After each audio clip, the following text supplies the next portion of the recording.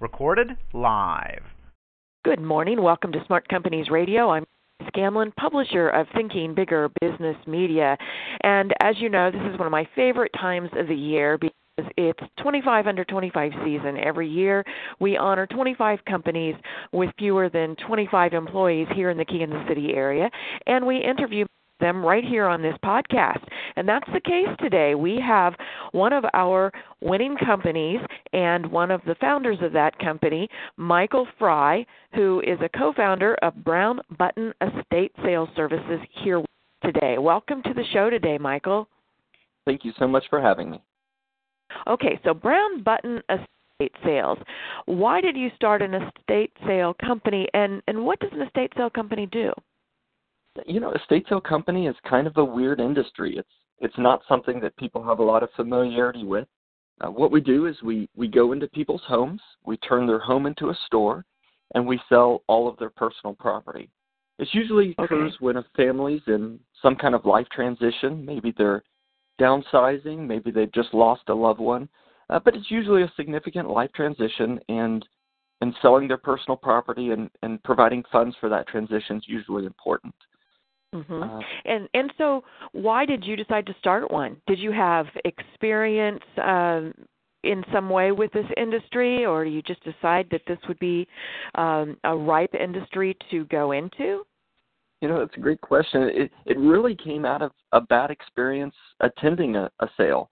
I had recently sold a business and was looking for a new direction. And just as a family, we were at an estate sale just for fun. And it was a really poor experience, unfortunately. There was bad customer service. It was an unclean environment. And I was surprised to find that the company had been in business for 20 years. And as we looked around the industry, we found that that's kind of more normal than not. I mean, there's plenty of quality companies, but the majority of companies in our industry don't run it like a business. It's kind of just a hip pocket, glorified garage sale. And we find that they don't follow basic business practices. So we saw a real opportunity in Kansas City to come in to do some things differently and find success. So what are some of those different things that you do? Yeah, we were really surprised when we got started to see very little use of technology. And so one of the things we did right away was heavily integrate social media. So that's, of course, Facebook and Instagram and Pinterest. But then we also were the first company in Kansas City to take a swipeable credit card. And then we also had just a very, very strong focus on customer service. Customer service in a way that you don't see with just a little hip pocket garage sale. We staff movers at our sales. And so as our shoppers purchase items, we handle loading it out. And we just go above and beyond in every way to serve our customers. And that's really what's drawn our customer base to us and sort of created our tribe, so to speak, just because they know that when they attend our sales, they're going to be well taken care of by our team. The other thing about experience, your bad experience, is that you saw an opening and you thought, okay, this is the next company. You'd already sold a company, but this is the next company. This is the next direction I'm going to go. Did you start right away, or did you, with having no background in the industry, did you have to go through a learning curve yourself? How did you get the experience? I was so blessed to find a mentor in the estate sale industry. We found a lady through a church connection who had done estate sales for some 20-plus years. And she had moved on and at that time was strictly doing insurance appraisals. And so she sat down with us for a whole afternoon, and we wrote hours of notes, just do's and don'ts and things to think about. We attended numerous sales in Kansas City and took notes at each one. And then we just jumped in. Our very first estate sale was pretty much a garage sale, and it grossed $4,500. Well, essentially, it's a start. But for the hours we put into it, we did come out with a loss. But you have to start somewhere. So we started small. That first year was a bit of a struggle. I mean, we were getting our feet under us. we were providing this high-level staging and high-level customer service, which cost money, but we were doing very small sales. And so it really was a steep learning curve, lots and lots of hours early on, and frankly, it wasn't very profitable. As we were able to get our name out there and acquire higher-end sales, that began to change. So at this point, our company conducts luxury estate sales across Kansas City. The average sale that we host for our clients is $40,000, and we've done numerous sales over $100,000. What do you think was the turning point? It sounds like you had a lot of tenacity. That I'm making an assumption here, but you may have had your doubts, but it doesn't sound like it ever occurred to you to throw the towel in. So what was the turning point finally? Yeah, I will tell you, we did actually consider at one point. It was about 18 months after. Yeah, 18 months after starting, we had done a sale. We had lost money. We weren't sure that this was a profitable industry. We weren't sure we could be profitable in a significant way in the estate sale industry. And we actually acquired a sale in the Hallbrook neighborhood of Leawood. It was a home for two heart surgeons. The house was on the market for $2.5 million. And we successfully did an $85,000 estate sale for them. And wow. So for us, it was a realization that, you can do significant work and have a highly profitable sale. And so that was a bit of a turning point, and just realizing that to serve our clients the way that we did, to provide all of these extra services, we had to seek out high-end sales and perform luxury sales. And so that's the direction we moved in. So that was about 2 years in. That was a big turning point for us, and really have seen significant growth since then. Last year over year, we had about 90% growth. Yeah, that is great. That is great. And then basically that niche, the idea to really focus on that one corner of the market and then get the word out and get the referrals is really what turned the company around. And exactly. And you often hear that, focus, focus, focus. And so you guys found your niche. How has being purposeful in other areas of the business? So you very purposefully moved into the niche that you did, but I know that company culture, your own company culture, is also very important, and you have been very purposeful about developing that as well. Tell us first about your company culture, and then how that's affected the growth of your business. Yeah, early on, we read a book by Dave Ramsey called EntreLeadership, which I highly recommend. That's one of the things he talked about in this book. If you look at employee surveys, you'll see that a positive work environment and appreciation in the workplace are often equally as important to employees as their paycheck. I mean, that's kind of a radical idea if you think about it. And so much of those things aren't tremendously expensive to incorporate into your business. And so from the very beginning, we set to build a company culture in which our team thrives, in which they feel safe to be themselves at work. So, from little things like we have a no gossip policy at work. Honor is a very important component of our business. So that goes from team member to team member. It also goes from team member to the customers who shop our sales. Compassion is very important to us. We're dealing with families in major life transitions, and understanding that and caring for them in the midst of those transitions is very important. So just from the beginning, we said, this is going to be good soil for our team. If we're going to have to show up for work every day, let's make it a really great place to work. And we found that to be true, that I have a young lady on our team. She worked for a retailer here in town. It was a very toxic environment. Our entry-level positions only have so much that they can pay, and she made more at this other job and worked for me part-time. And at some point she said, look, I'm going to quit this other job, and I want to come work for you full-time. And I told her, look, I can't match the pay you were getting over there. And she said, that doesn't matter. I would rather work here because it's good. And so she took a $3 an hour pay cut to come work for me full-time. That just speaks volumes. But as you say, you want to get up and look forward to going to work every morning, and that's where we spend so many hours of our, of our waking hours, that it should be a good place. And you have what, 14, 15 employees now? We brought on 2 at the beginning of the year, so with our owners, we're at 17 at this point. 17? Okay, because I know that you have been growing, and you're still under 25, so it's great that you're able to win the award. It's always very happy for us when we find out that a company has grown past 25 employees that we have honored, and they're no longer eligible for the award. You've got a few to go, but you're on your way. Right. You're on your way there. Talk to us a little bit about some of the challenges that come with running an estate business. All businesses have challenges, obviously, but I'm sure that given your industry, there have to be some unique ones. There are. We're a retail store that picks up and moves to a new location every single week. And at that new location, we have completely new inventory. So that poses some unique challenges. Part of the job of our pricing team is to price anything ever made by man or God ever.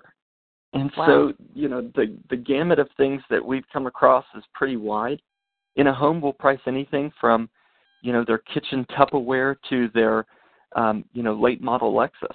And so there's some unique challenges, and it's all about creating systems and proper training to make sure that we're taking those challenges head on and overcoming them. Yeah, it must be quite an experience to inventory essentially life. I know I've attended some estate sales myself, and you just mentioned the Tupperware, and you'll go into a kitchen and you'll pick up a colander, or you'll pick up some nice ceramic bowl that is obviously very old, and you just wonder how many, family holidays was this used for, and it just must be kind of a strange feeling to do that. It's a real honor for Kansas City families to let us into their home and essentially handle their lives, handle their memories.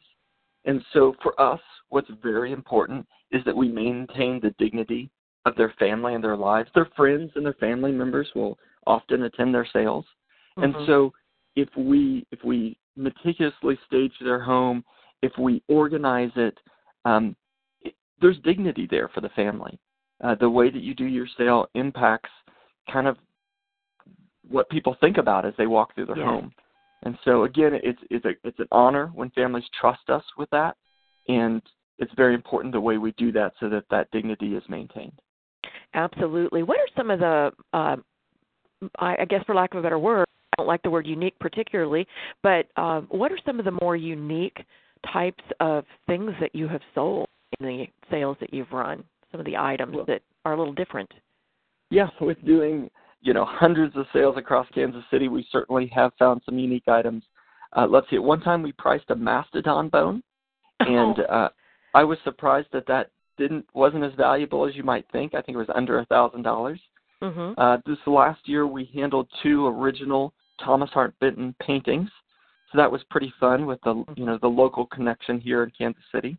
Right. One of the things that was a little more frightening, or at least when we first opened the trunk, was woven hair art. Really? This was a big thing, several hundred years ago. You have a loved one, maybe they pass away, and you cut some of their hair and make art out of it. And sometimes you open a trunk with woven hair art, and it looks like a rat.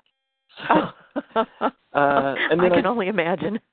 One other pretty unique one was we found a slice of wedding cake from the late 1800s. Really? So, no one tried it, oddly enough. No. It had to have been pretty solid. I mean, even more solid than usual, kind of like rock solid by that time. It was a bit of a fossil for sure.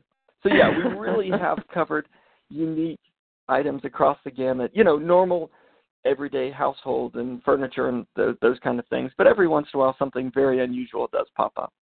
Do you handle things like pets, or I'm just thinking of, I thought you were going to say when you opened the trunk that you found an aquarium with snakes in it or something. Do you ever, do you handle those kinds of things, or are those...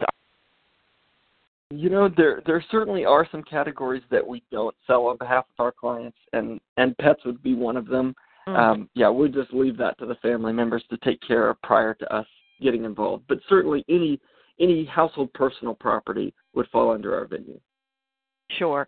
Now, one of the things that you mentioned a little bit earlier when you were talking about your employee count, you mentioned that the partners, this is a family business. You have a partner, James Fry, and he's your brother, and then both of your wives are involved. How does that dynamic work? I mean, speaking of the colander at the holidays or the bowl at the holidays, you guys all have to spend your holidays together in addition to all your work time. How do you manage that?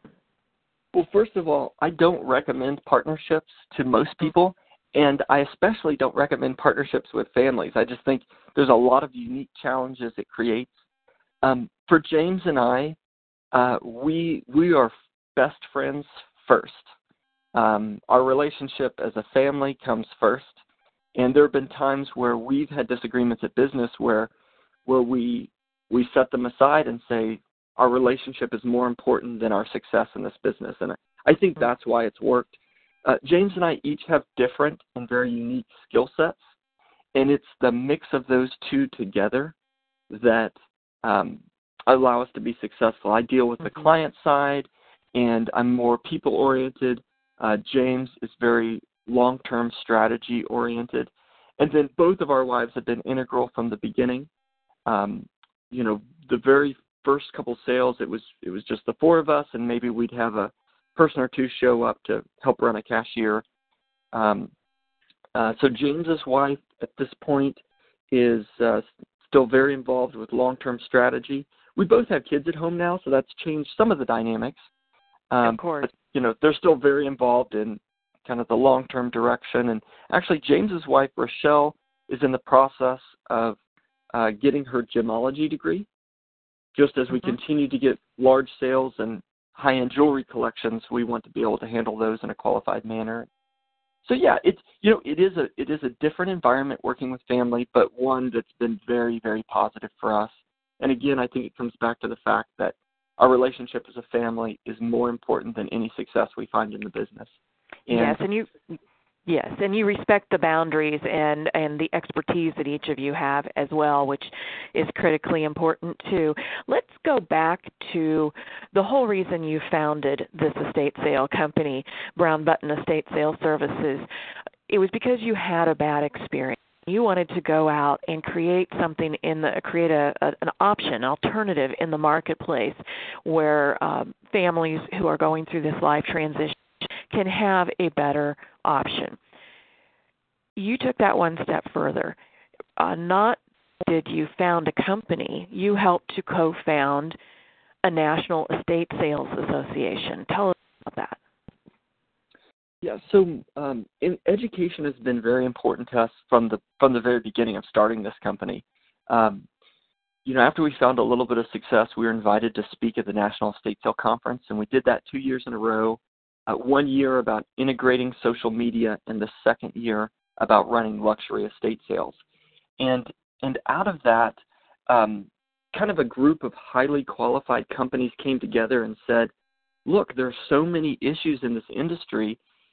If something isn't changed, then there's going to be long-term problems, either through legislation or some kind of direction that's going to affect our industry. And I think one of the unique things about our industry, estate sales, is that so many people fall into it, as opposed to other businesses where there's a lot of education behind it and maybe a degree.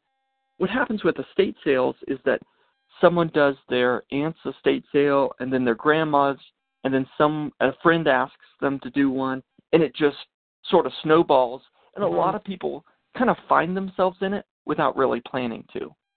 Sure. It's kind of an accidental entrepreneurship, if you will. Yeah, exactly. And so because of that, many of those who run estate sales don't have a business background, and maybe they don't incorporate some basic business practices. Something that we see very commonly is misclassification of employees. They'll have employees that show up every day at their workplace where they tell them to work. They'll wear their uniform, but then they'll be considered 1099 subcontractors. And right. And I can see many examples like that where estate sale companies, maybe more than most other industries, are kind of skirting what's proper or not using best business practices. So again, out of the conference situation, we got together with 10 other companies. They're from all around the country. And we said, this industry needs education. This industry needs sort of some best practices. And most importantly, this industry needs a set of ethical standards. And so we spent about 2 years getting together, and then numerous phone conferences. We wrote up a code of ethics. Actually, I was spearheading that direction. And we said, let's put a set of standards in place that all companies can aspire to, and really call companies up, call companies who are not operating with best business practices, give them the tools to change their companies. And that has started to raise the industry standards. Are you finding that more and more of the companies are seeking you out as the word gets around about this new organization that you've created, and that you're starting to have an impact on the industry? It is building a national association is harder work than I thought. So it is officially launched at the end of this last year, and yes, we are building steam. We are doing town hall meetings in cities across the country, just where we're gathering groups of estate sale companies and talking through some of those challenges. And yes, we have found that we're starting to impact the industry. We're very excited about the future and what the National Estate Sale Association will do. Well, it's great work that you're doing. And talking about the future, what does the future hold for your own company, for Brown Estate Sale Services? We've been very blessed and excited about the success we've seen in Kansas City. This last year, we turned away more business than we accepted, just because of our capacity, just because we only have 17 team members. So we'd certainly like to continue our growth path in Kansas City, but we are looking at other markets. We believe that there's an opportunity for us to go out to expand in other cities. One of the things that we found in Kansas City is that when we started doing sort of the high level of service that we do, we saw a change across Kansas City. We saw other companies emulate some of those aspects, and maybe I'm biased, but I feel that through our influence in Kansas City, the Kansas City estate sale market got better. And we do want to go to other markets and certainly be profitable there, but we also hope to see that same sort of impact as well. Absolutely. And, as they say, imitation is the best form of flattery. And it sounds like you're doing some things right if others are starting to implement some of the best practices that you already put out there. Michael, thank you so much for being on the show today. And if someone would like to find out more about Brown Button Estate Sale Services, how would they do that? Best thing to do is to go to our website, which is at brownbutton.com. And then also we run an estate sale somewhere in Kansas City every single weekend. And so jump on the website, find out where the local sale is, and come out and say hi. Yes, and you'll be there, and they can meet you in person. Congratulations again on winning the 25 Under 25 award this year. We're excited to celebrate with you on March 4th at the big gala down at the Marriott. And for any others who would like to come out and celebrate with us, you can get tickets at 25under25.com. Those are numerals, 25under25.com, and they are on sale to join us on March the 4th. But congratulations once again. Really looking forward to working with you some more. Thank you so much, Kelly, and really appreciate you having me on the show today. And if you'd like to learn more about how to grow your business, please visit our website at ithinkbigger.com. Follow us on Facebook, Thinking Bigger Business Media, or on Twitter at ithinkbigger. Great weekend. We'll see you next week.